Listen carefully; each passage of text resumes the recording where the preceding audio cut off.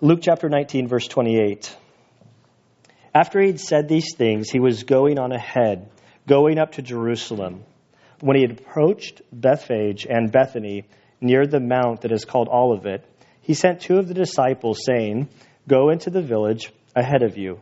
There, as you enter, you will find a colt tied on which no one has ever sat.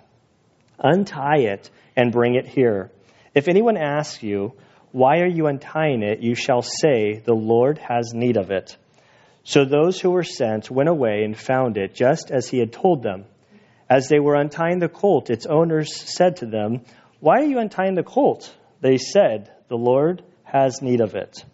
They brought it to Jesus, and they threw their coats on the colt and put Jesus on it. As he was going, they were spreading their coats on the road. As soon as he was approaching near the descent of the Mount of Olives, the whole crowd of the disciples began to praise God joyfully with a loud voice for all the miracles which they had seen, shouting, "Blessed is the King who comes in the name of the Lord. Peace in heaven and glory in the highest." Some of the Pharisees in the crowd said to him, "Teacher, rebuke your disciples." But Jesus answered, "I tell you, if these become silent, the stones will cry out." When he approached Jerusalem, he saw the city and wept over it, saying, "If you had known in this day, even you, the things which make for peace, but now they have been hidden from your eyes. For the days will come upon you when your enemies will throw up a barricade against you and surround you and hem you in on every side. And they will level you to the ground and your children within you. And they will not leave in you one stone upon another, because you did not recognize the time of your visitation." Jesus entered the temple and began to drive out those who were selling, saying to them, "It is written, 'And my house shall be a house of prayer,' but you have made it into a robber's den." And he was teaching daily in the temple, but the chief priests and the scribes and the leading men among the people were trying to destroy him. And they could not find anything that they might do, for all the people were hanging on to every word that he said. And Father, we come before you and we ask for your help. May we be people that hang on to every word that you said. Lord, help us as we work our way through this text. In Jesus' name we pray. Amen. So this story is called the triumphal entry. It's the king coming to establish sort of his kingdom. These are, in human standards, these are like big days.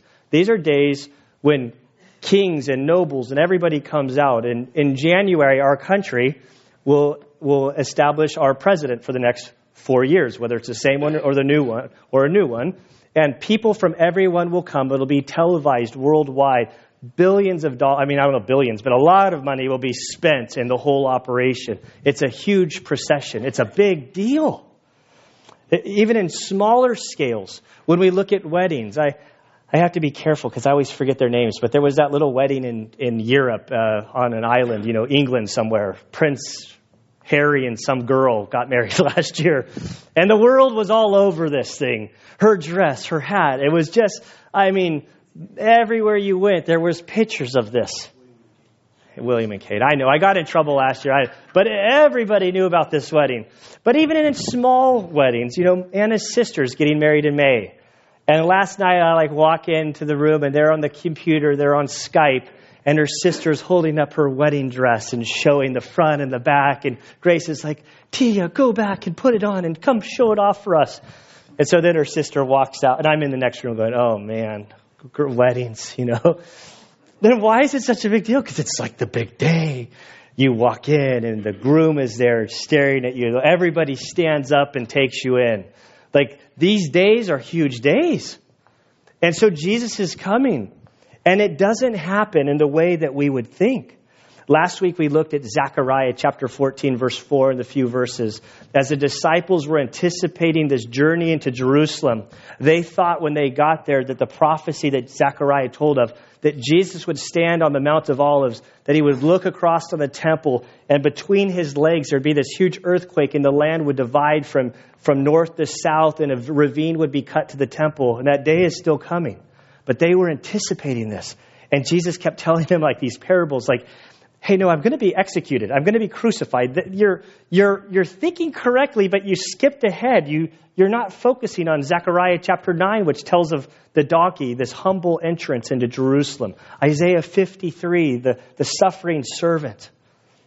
And so in verse 28, when we come here, this great anticipation that we first read about back in Luke chapter 9:51. So some 10 chapters prior in the Gospel of Luke, we read for the first time, when the days were approaching for his ascension, he was determined to go to Jerusalem. And from that point, scattered throughout those last 10 chapters, we see that Jesus turned his face towards Jerusalem. He was going to give his life as a ransom for many. He was going to pay the ultimate cost so that humans separated by sin, that their sin would be atoned for through faith in him. They get there in verse 28. And after he'd said these things, he was going on ahead, going up to Jerusalem. The excitement is building. Jewish people are still to this day. If you go to Israel, when it's time to go to Jerusalem, up to Jerusalem, the city that's on a hill, surrounded by hills, there is so much anticipation and excitement because this Jerusalem is the most famous city in the whole world. More has happened in there in human history, more disputes, more prophecy, just so much stuff. And it's exciting. It's the festival time. It's Passover. Hundreds upon hundreds of thousands of people would be flocking to the city. And they're getting there with the Messiah. And they're so eager. And verse 29, when they approached Bethphage and Bethany near the mount that is called Olivet. So they're near the top of the hill, which overlooks the Kidron Valley. They would go down and they'd go up. They're getting close to this place. When they get there, and Jesus said to the two of his disciples in the end of verse 29, he sent two of the disciples saying, go into the village ahead of you. There, as you enter, you'll find a colt tied on which no one has ever sat. Untie it and bring it here. If anyone asks you, why are you untying it? You shall say, the Lord has need of it. They'd walk some 80 miles from Galilee, and they have not even a mile to go. I don't know the exact distance, but maybe it's half a mile. It's about a 20-minute walk from the top, going down and going up. All of a sudden now he needs a ride. He needs something.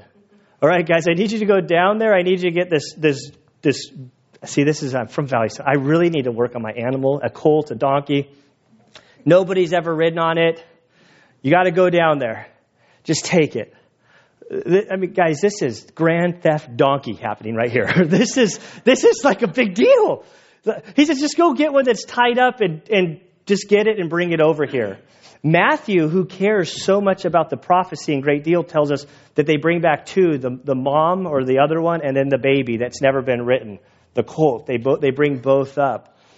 And that's in Matthew, I think, chapter 19 or so. But maybe I have 19 in my mind just because we're in Luke chapter 19. But if you read all of the different details of this, you can piece together the story with more detail. He says, just go there. And I think these guys taking another man's animal is a big deal.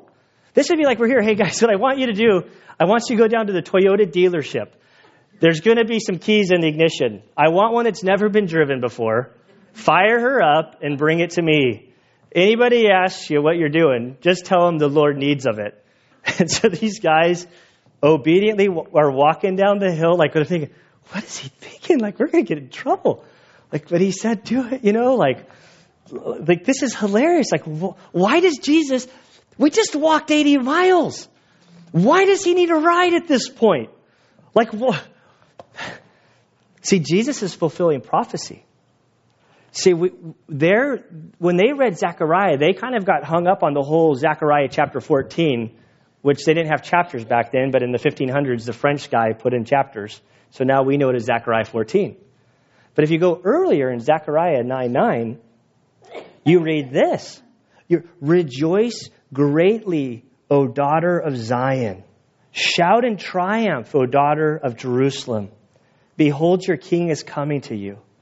He is just and endowed with salvation, humble and mounted on a donkey, even a colt, the foal of a donkey. And so as Jesus gives this instruction, prophecy from hundreds of years ago is unfolding. And none of us ride donkeys. That's a total assumption. We are in Valley Center.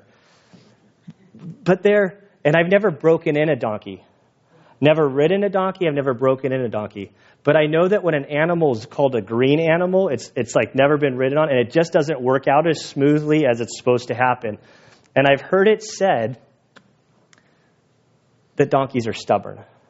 During the last service, I see a couple look at each other, start laughing. I'm like, oh, he must have ridden a donkey before. And then the wife came up and she said, no, I told him that he was married to a donkey because she was so stubborn. She's like, I'm just like, and I'm like, oh, that's what the smile was about. And so they're getting this donkey. Jesus is going to get on. This prophecy is unfolding. This is not like a fancy animal. This would be, one commentator said, describing this, maybe it wasn't a commentator, it was a modern day guy. And he said, it would be like if during the noble wedding, normally they have like a big horse chariot or Rolls Royce or really fancy cars that I don't even know what they're called. All of a sudden, Prince Harry and Kate show up in an old Kia. Like just came, how you guys doing? like it's not what we think of prestige. And so this donkey was the lowest of lows of animals. And here Jesus is going to hop on, ride it in for his triumphal entry. Super humble. And so these guys go down there, sneaking down the hill, trying to find this colt that's tied up, that's never been ridden. And then they got to sneak away with it. And their big battle plan is somebody asks, what are you doing? The Lord needs it. So verse 32. So those who were sent went away and found it just as he told them. As they were untying the colt, their worst situation unfolded upon them. The owner says, what are you doing? Why are you untying the colt? And they said, the Lord has need of it. I don't know. They said, hey, the Lord has need of it. Don Fredericks told me, he's like, I imagine the Jedi wave, the Lord needs it. Okay, who knows what happened, but this is not a good strategy. As you're stealing somebody's donkey, the Lord needs it. Thank you very much. Hey, they let me get away with it. It worked. He knows what he's talking about. So they get the donkey. They bring it back up to the top of the hill. They brought it to Jesus, verse 35, and they threw their coats on the colt and put Jesus on it. As he was going, they were spreading their coats on the road. This is another sort of, what's happening here? They get this colt. They take their jackets off. They put it on to use as a saddle. And then they start laying their coats. Is it like I've heard of laying your coat down for a lady, so she doesn't walk through a puddle. I've never actually seen it implemented anywhere other than the movies.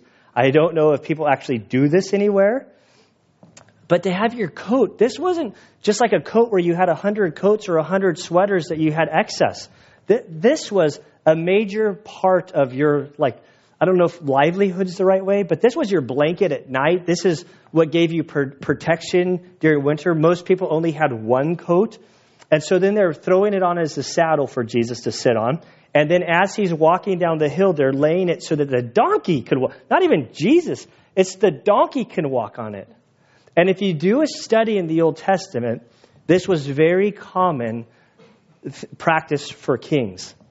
As Jehu was being made king in 2 Kings chapter 9, verses 12 through 13. You don't have to go there. I'll just read it to you.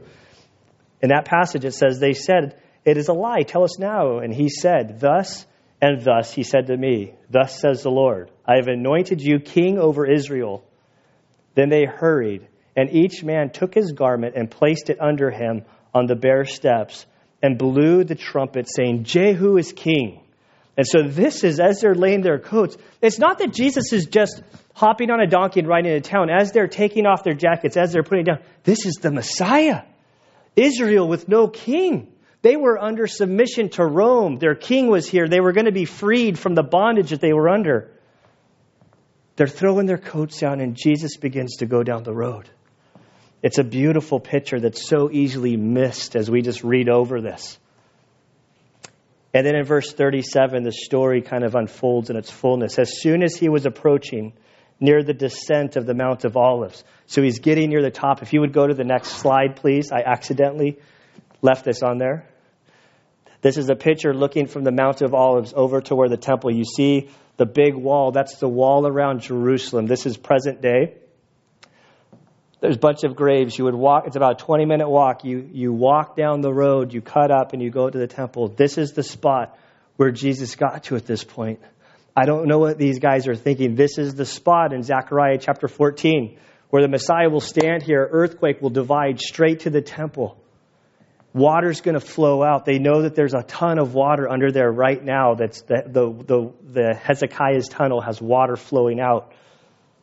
And they're excited. And this is the spot. And they're walking down. And as they're walking down, as they reach this, the descent of the Mount of Olives, the whole crowd, you can go back to the next slide, the previous slide. The whole crowd of the disciples began to praise God joyfully with a loud voice for all the miracles which they had seen.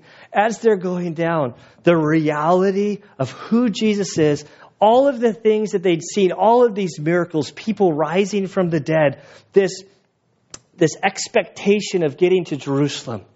They're so overwhelmed that they can't stop themselves from praising out. And in verse 38, we get a snapshot of what they were shouting. It says, "Blessed is the King who comes in the name of the Lord.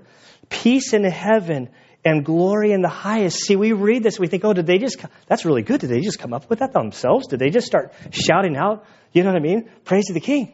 What is that from? And if your Bible has notes, it'll tell you that this is a quote from the Old Testament. From the Old Testament, you'll see it's a psalm. And if you go to that psalm, Psalm 118, which we're all going to do, we're going to look at the whole psalm. So in the middle of the Bible, you'll get to the Psalms.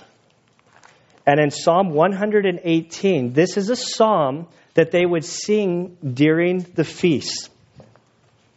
Jesus is entering Jerusalem during one of the feasts, the Passover, one of the three largest ceremonies or parties that they would have a year. People would come from everywhere into this town. People would be just everywhere. I mean, it's a situation that I can't stand. Crowds. I mean, from everywhere, from all different lands would flock. It was their pilgrimage. As you entered into Jerusalem, there's psalms called Psalms of Ascent that you would sing as you were entering in. And Psalm 118 is a psalm that's reserved for these feast times. And they're going to quote, what they quoted is verse 26 and 27. But this psalm is so significant that I think we should go through the whole thing. And in verse 1 it begins, "Give thanks to the Lord, for he is good, for his loving kindness is everlasting. Oh, let Israel say, his loving kindness is everlasting. Oh, let the house of Aaron say, his loving kindness is everlasting. Oh, let those who fear the Lord say, his loving kindness is everlasting. Let Valley Baptist Church say, his loving kindness is everlasting." These are huge proclamation of who God is. Then the psalmist continues, "From my distress I called upon the Lord. The Lord answered me and set me in a large place. The Lord is for me. I will not fear. What can man do to me? The Lord is for me. Among those who help me, therefore I will look with satisfaction on those who hate me. It is better to take refuge in the Lord than to trust in man. It is better to take refuge in the Lord than to trust in princes." We should probably read that over again. It's better to trust in the Lord than to trust in man. It's better to trust in the Lord than to trust in government. The Lord. Verse 10, "All nations surround me. In the name of the Lord, I will surely cut them off." They surrounded me, yes, they surrounded me. In the name of the Lord, I will surely cut them off. They surrounded me like bees. I had to remind the last service because there's a beekeeper in the last service. Being surrounded by bees is a bad thing. When you talk to beekeepers, they think it's cool. There's nothing good about being surrounded by bees. It's bad.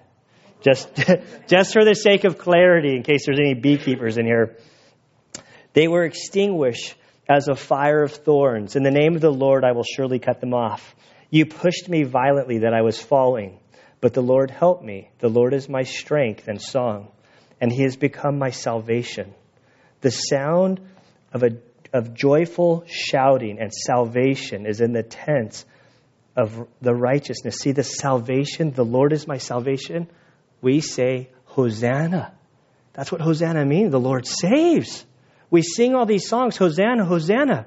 What the world does Hosanna mean? I don't have a clue until I look it up. And it's like, oh, the Lord saves. Verse 15, the sound of joyful shouting and salvation is in the tents of the righteous. The right hand of the Lord does valiantly. The right hand of the Lord is exalted. The right hand of the Lord does valiantly. I will not die, but live, and tell of the works of the Lord. The Lord has disciplined me severely, but he has not given me over to death. Open to me the gates of righteousness. I shall enter through them. I shall give thanks to the Lord. This is the gate of the Lord. I think of John 14:6. For I am the way, the truth, and the life. No one comes to the Father but through me. The righteous shall enter through it. I shall give thanks to you, for you have answered me, and you have become my Hosanna, salvation. The stone which the builders rejected has become the chief cornerstone. And this verse is a foundational verse in the New Testament. Peter would say this all the time. Jesus is Lord. He is salvation. There's no other name under heaven by which men are saved. They wanted to shut him up over this after Jesus' death, burial, resurrection, and ascension. And in Acts chapter 4, verse 19, verse 20, we read this as he's standing amongst the court where he wasn't at this time facing his death, but he very well could have. And they concluded, you need to shut up and stop talking about Jesus or we're going to really get in trouble. Like they kind of run out of threats, but they kind of threatened him again. And Peter responds, whether it is right in the sight of God to give heed to you rather than to God, you be the judge, for we cannot stop speaking about what we have seen and heard. And all from this verse 22, that Jesus is the chief cornerstone. He is God. He is the Messiah. He is the promised Redeemer of Israel and all humanity. Verse 23 of Psalm 118. This is the Lord's doing. It is marvelous in our eyes. This is the day which the Lord has made. Let us rejoice and be glad in it. O Lord, do save, we beseech you. O Lord, we beseech you, do send prosperity. And here's the verse that they're singing as Jesus is walking down the hill or riding on the donkey. Blessed is the one who comes in the name of the Lord. We have blessed you from the house of the Lord. The Lord is God, and he has given us light. Bind the festival sacrifice with cords to the horns of the altar. You are my God, and I give thanks to you. You are my God, I extol you. Give thanks to the Lord, for he is good, for his loving kindness is everlasting. They are singing this song to Jesus as he's approaching the temple. This is huge. And we go back to Luke chapter 19. And in this, verses 37 and 38, that's the psalm that they're singing to Christ because he is God. And as they're doing this, we're going to see that the Pharisees, the religious leaders, are getting furious. Verse 39, some of the Pharisees in the crowd said to him, Teacher, rebuke your disciples. Why would they say this? See, we hear people in our culture all the time say, oh, Jesus never claimed to be God. He was a great teacher. He was a great philosopher. He was a great example to man. He never claimed to be God. Over and over and over again, it's overwhelming evidence showing that Jesus indeed accepted praise as God. And he cannot accept praise as God if he's a good teacher, a good philosopher, a good example. He can't. If this case, when they scolded Jesus, is to say, you got to shut up your disciples because they're saying you're God. And that's blasphemy. And we saw Paul and Barnabas in Acts chapter something or other, where I forgot, where they go into this town and they heal somebody. And as they healed this man, all of the people said, oh, Paul and Barnabas, they're gods. They started calling Paul Hermes and Barnabas Zeus. And when Paul and Barnabas saw this, they tore their clothes and said, no, we're just men, just like you. Save your worship for the creators of the heaven and universe, which is Jesus. And if Jesus isn't God, that's how he should have reacted. But how does he respond to this? The Pharisees' condemnation is very legitimate. Because if Jesus is not God, he's needed to stop him. But verse 40, Jesus answered, I tell you, if these, referring to the disciples, become silent, the stones will cry out. Let's just let that kind of sink in for a second.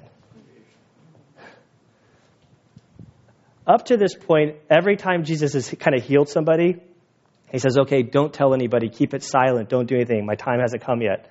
Now suddenly he flips the switch. Listen, if they don't speak, these rocks, these stones that you see, they're going to begin worshiping Psalm 118. They're going to start praising me as God. That's a pretty bold declaration of Jesus.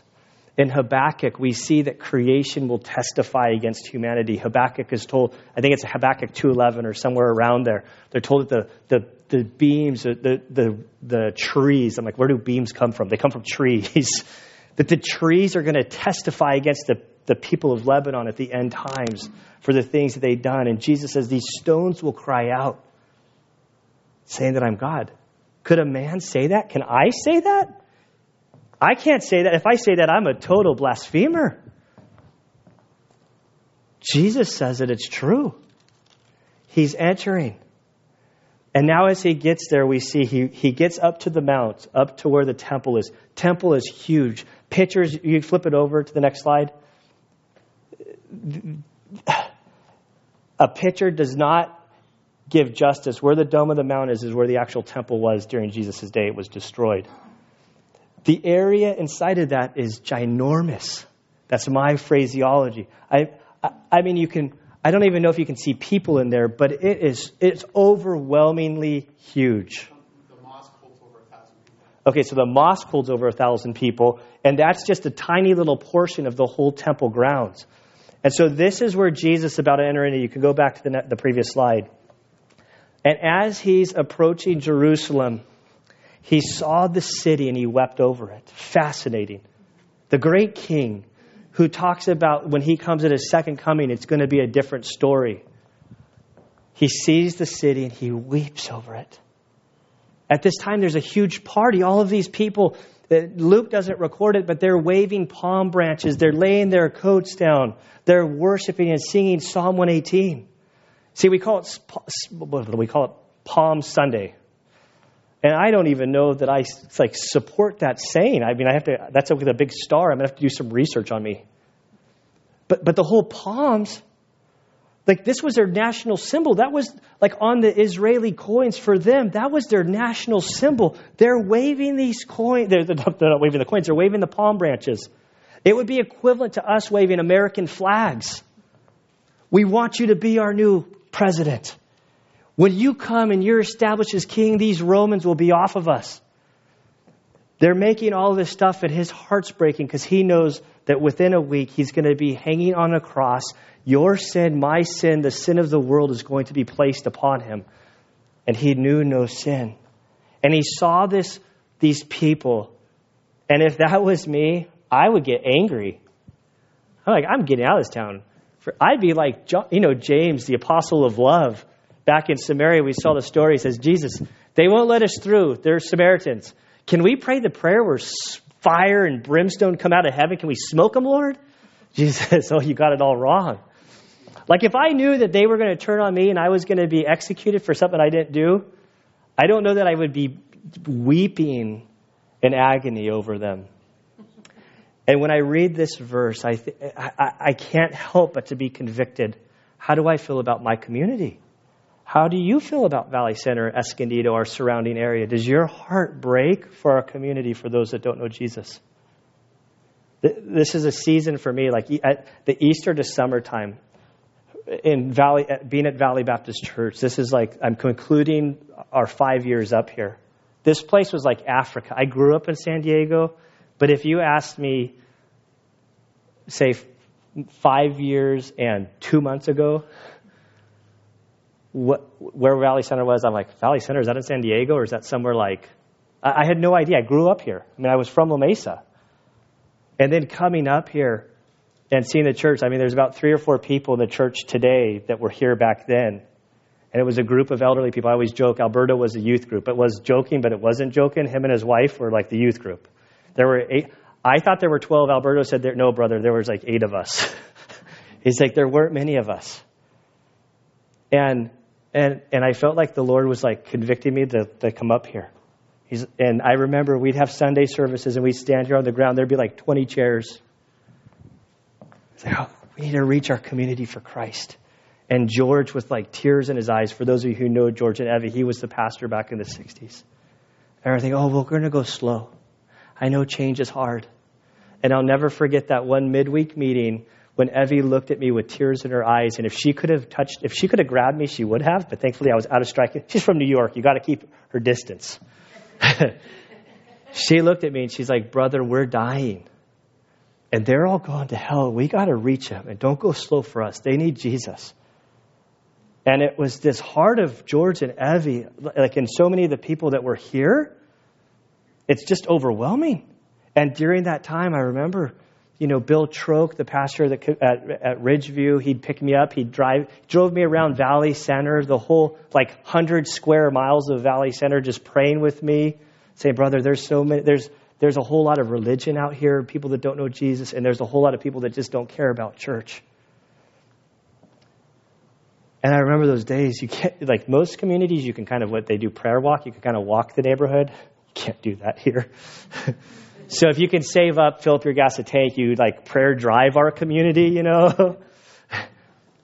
But seriously, if you look at our community, there's so much diversity and stuff. I mean, from the edge of town, we have all of the Indian reservations that Jesus loved and died for them. And I'm so blessed that our church is made up of so many tribal members that were just one in Christ. And they're everybody. And does your heart weep over our community? And as we grow, for me, as I enter my 6th year of ministry here, I can't forget those times. I think of George and Evie and their tears, and I wonder how many people are in church today that came to Christ over the last 5 years as a result of their prayers and their desire not to be worried about change. And as Jesus is the example, here he is, innocent. The Bible tells us that he was without sin, maintained the law perfectly. He fulfilled it. And he's weeping over this city that was going to execute him in 6 days. And that's the heart that he wants me to have. He goes on to say, verse 42, saying, if you had known in this day, even the things which make for peace, but now they've been hidden from your eyes. For the days will come upon you when your enemies will throw up a barricade against you and surround you and hem you in on every side. And they will level you to the ground and your children within you. And they will not leave in you one stone upon another, because you did not recognize the time of your visitation.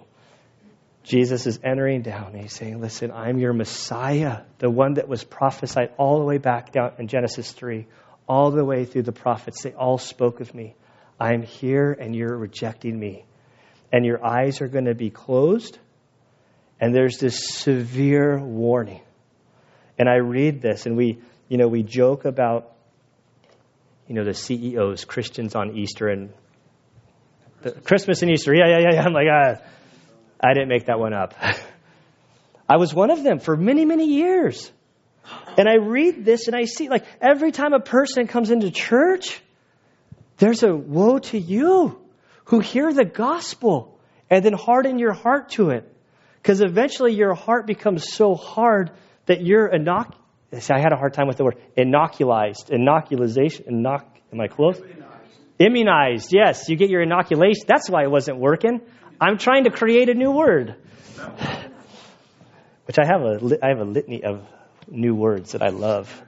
And so there's this warning. You hear the gospel. You hear that Jesus loves you, that he came. He lived the perfect life. He was crucified for you. He was buried on the 3rd day. He rose again. You hear that. You reject that. Eventually, your heart becomes so hard that there's nothing left. And it worries me being as a pastor, it scares me to death. Not even for all of you. There's all kind of warnings against me that I'm responsible for you. I don't think that's fair, but I'm not God. So I have nothing to say. All I do is keep up at night over that whole thing. But for my kids, to see kids that grew up in the church, they go, we are very good at creating little religious people that think that they're better than other people because they go to church on Sunday, they go to midweek Bible study, they do VBS, they know all of the Christianese, but they don't know Jesus. And my prayer for my kids is that they come to know Jesus and that this church would help them to come into relationship with him, not to turn and create little religious people. And there's a warning here. And I don't think that we have a bunch of religious people here. It actually breaks my heart that most times when people visit this church, the first thing they say to me is, wow, I can't believe how transparent you are. People are like real here. And it breaks my heart because it tells me that other churches aren't like that. Like churches are great at creating religion and putting this facade of externals so that you do certain things or you don't do certain things. And because you do them or don't do them, God loves you more. Not about having relationship with him, which then affects your behavior, of course. Like your relationship with God will affect the things that you do or don't do. But those things don't earn you merit with God because Jesus paid it all. And Jesus gives this warning. He says they're going to hem you in. They're going to surround you. They're going to flip every stone. Each one of those stones around that temple wall is like as big, like as heavy as a VW Volkswagen. Huge. I'm not a big engineer or anything, but they're big rocks. Big ones. Biggins. And in AD 70, that temple was destroyed. And all of it was temple. And the Romans literally pried the rocks apart because they needed to excavate the gold from within the rocks. And to this day, the only part that remains is the most holy part in Israel. And that's the Wailing Wall. They go there because that's one remaining part of the original temple. And they wail at the wall. They do their prayers. They stick their prayers into the wall. And Jesus said this some 35 years before it would happen as a warning. Huge prophecy.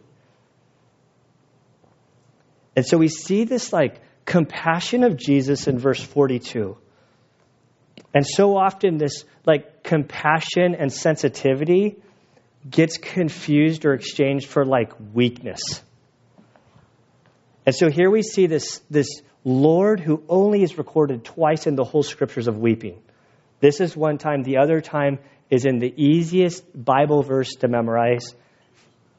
John 11:35, Jesus wept. The first verse I successfully memorized and still know to this day. Jesus wept. 11:35.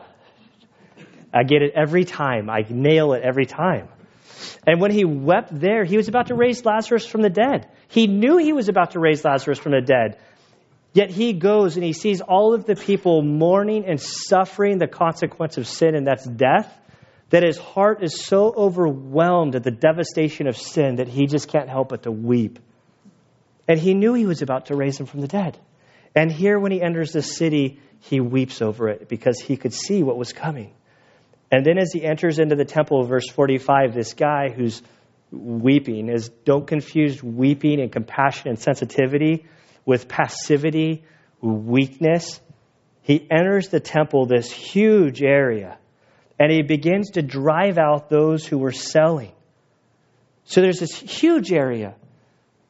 And we're going to see that the issue wasn't so much that they were selling, but if you came for the festivals and you needed to make a sacrifice with some animal, which I've been in Valley Center long enough, I should know the biblical animals way better.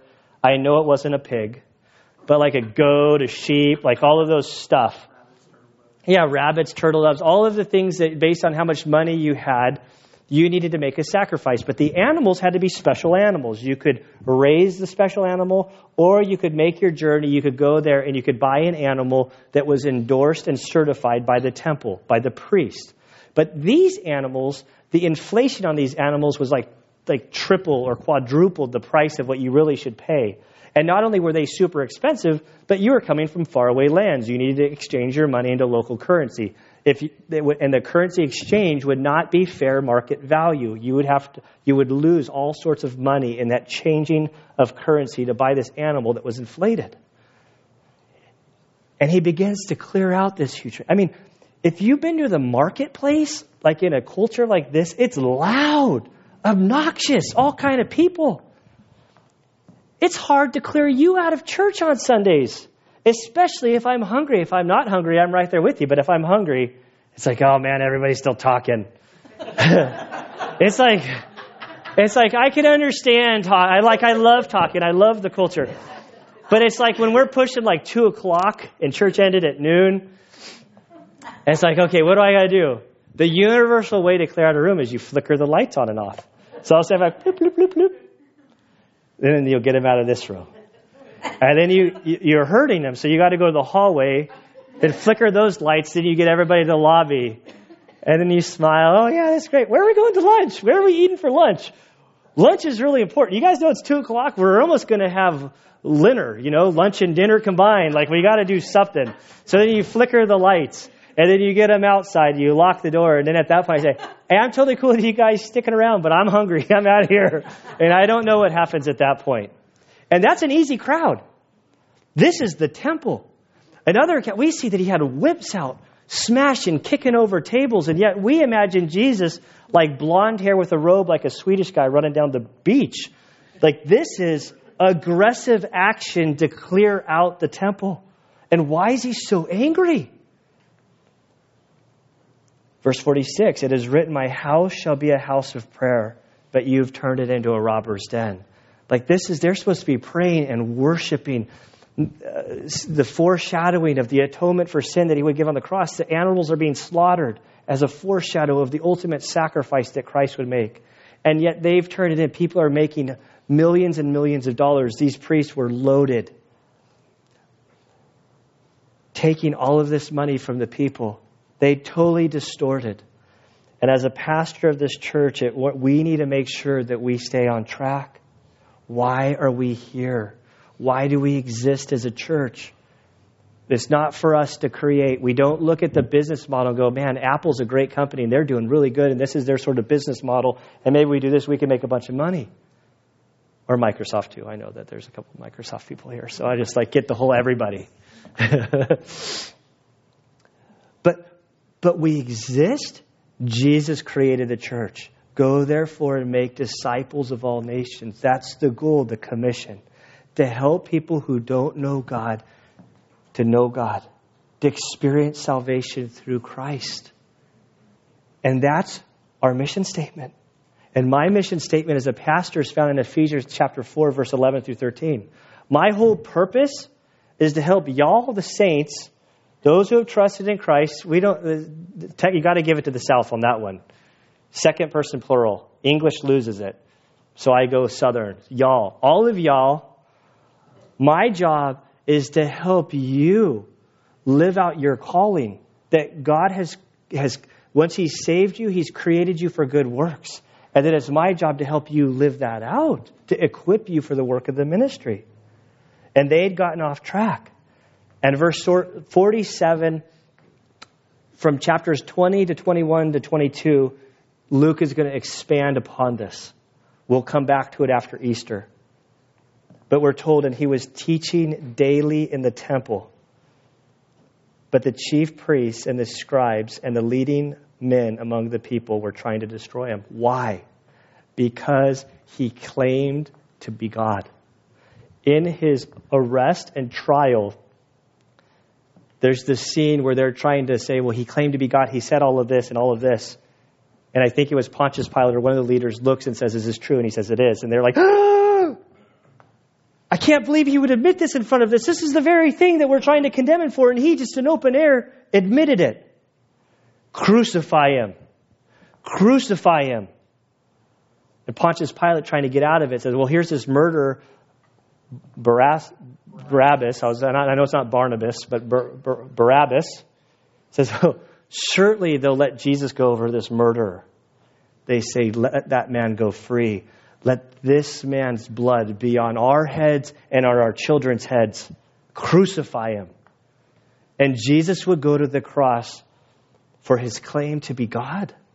Don't let anybody confuse you about that. And they were angry about it, and they had a plan, and it would take them 6 or 7 days to fulfill this plan to execute Jesus. But in verse 48, they had an immediate problem, and they could not find anything that they might do, for all of the people were hanging on to every word that he said. This was critical for them. They didn't have anything. Rome, they had their freedom to practice their religion, but Rome was there with a big iron fist and said, if there's any sort of revolt, if there's any sort of problem, we're going to shut this all down. I say, man, all of these people, they're like hanging on to every word. Every word. If we do anything, there's going to be a big revolt and we're in trouble. But they would get their plan. And when I look at this story, when I look at the triumphal entry and see Jesus coming, where I want us to turn right now is over in Ephesians. We'll end here. Philippians chapter 2. You guys all know where I'm going. Philippians chapter 2. And in Philippians chapter 2, this is a great passage. Theologians call this a great Christological passage because it shows who Jesus is. In Philippians chapter 2, people will call me and say, hey, where's that verse that says that one day every knee will bow and confess that Jesus is Lord? And normally I'll tell them, but I say, well, wait a minute, where are you going with this? Well, I'm in this theological debate with a non-believer, and I need the 2x4 to hit him over the head. I'm like, that's probably not the best way to go. We miss the whole purpose of this whole passage about who Jesus is. And the key is in verse 5. And so the triumphal entry, as he enters in on this donkey, lowly. In verse 5 we read, have this attitude in yourselves, which was also in Christ Jesus. So the whole purpose of this is to show how humble Jesus is, and that we as followers of him, that's our attitude that we want to attain, is humbleness. Have this attitude in yourselves, which was also in Christ Jesus, who, although he existed in the form of God, did not regard equality with God as a thing to be grasped, but emptied himself, the kenosis, emptied himself, taking the form of a bond servant and being made in the likeness of men. Being found in appearance of a man, he humbled himself by becoming obedient to the point of death, even death on the cross. And he goes on to say, for this reason, that he'll be exalted. But our attitude as we look at Jesus' triumphal entry, this is humble. This is God, the creator and sustainer of the universe. Colossians chapter 1, which is our next book that we're going to go through, says that when the creation was formed, when heavens and earth were formed, it was Jesus that did all of this. Yet he humbled himself and he enters this way. And he's our example. And this week, while Easter, the whole Easter thing, I really don't care about holidays. I like Christmas and everything because I really like Elvis and his Christmas Carol. I love it. So I say this as a warning to me. We got to be careful with these holidays. If you're a believer in Christ, every day is Easter. The risen Lord has risen, and every day is Resurrection Day. And our lives are changed because he has risen and we've placed our faith in him. And as we go through our holidays, we need to take severe warning at how Jesus talked to the Jerusalem as he wept over them. We need to take great caution in what we make of these holidays. I was terribly confused as a kid. I would go to church a couple times a year. Well, more than that, but I would be awake a couple times a year. And in the same stroke with Jesus came the Easter Bunny, Santa Claus, the Tooth Fairy, all of these other fictional characters. And we need to be cautious because Jesus is not a fairy tale. He is God incarnate who went to the cross, who died for us, who paid for our sins, who exists and lives today. And so this week, as we prepare for Easter, there are a lot of people who are going to be here next Sunday. It just happens because it's Easter. There are going to be people here because of whatever reason, because their wife guilted them into coming to church, because their mom said, will you go to church one Sunday a year? Well, a friend, it's Easter. Can you go to church? And maybe you're here today because somebody nagged you. I was there with you. My friend nagged me and nagged me and nagged me and nagged me. And I finally went to church on one concession. The deal was he would never ask me again. And I'm a pastor now. Joke was on me. But when you meet Jesus and he changes your life You're like Peter, I can't stop talking about him. And so there'll be people that may hear the gospel for the first time, and so we need to start praying that they would come and that they would come to know him as Savior. And it wouldn't be about religion, it would be about a relationship. And Father, we thank you and praise you for this day. Lord, I thank you for this story of the triumphal entry, that the King of Kings and the Lord of Lords, the creator and sustainer of the universe, humbled himself and he came to earth. He lived the perfect life. He fulfilled the law completely. And that God, you being so full of love, that you are love, being so burdened for sin, would step out of heaven to make the ultimate sacrifice, that we might have peace with you. And so, Father, I pray for those that are here in our midst today that maybe don't have a relationship with you as Savior. Father, that your Spirit would so move in their heart that they would be able to make that connection of faith in Christ, that they would have a relationship, that they would become that new creation that you want them to become. And for those of us, Lord, who have trusted in you as Savior, Father, I pray that you would help us to walk humbly before you, that you would help us to be quick to repent for our sins, quick to respond to your voice that you speak to us through. Father, we desire to be obedient and faithful to you. Lord, we pray for those family members and friends that we love so dearly that don't know you. Whether they're near us or far away, we pray, Lord, that you would bring saints around them, that they would find themselves in a church where the gospel of Christ would be proclaimed and they would come to know you. Father, help us to have your heart for the people in our community, that we would love as you love, that we would be burdened as you are burdened. Lord, we love you so much. I thank you for this life I have in Christ. We pray this in Jesus' name. Amen.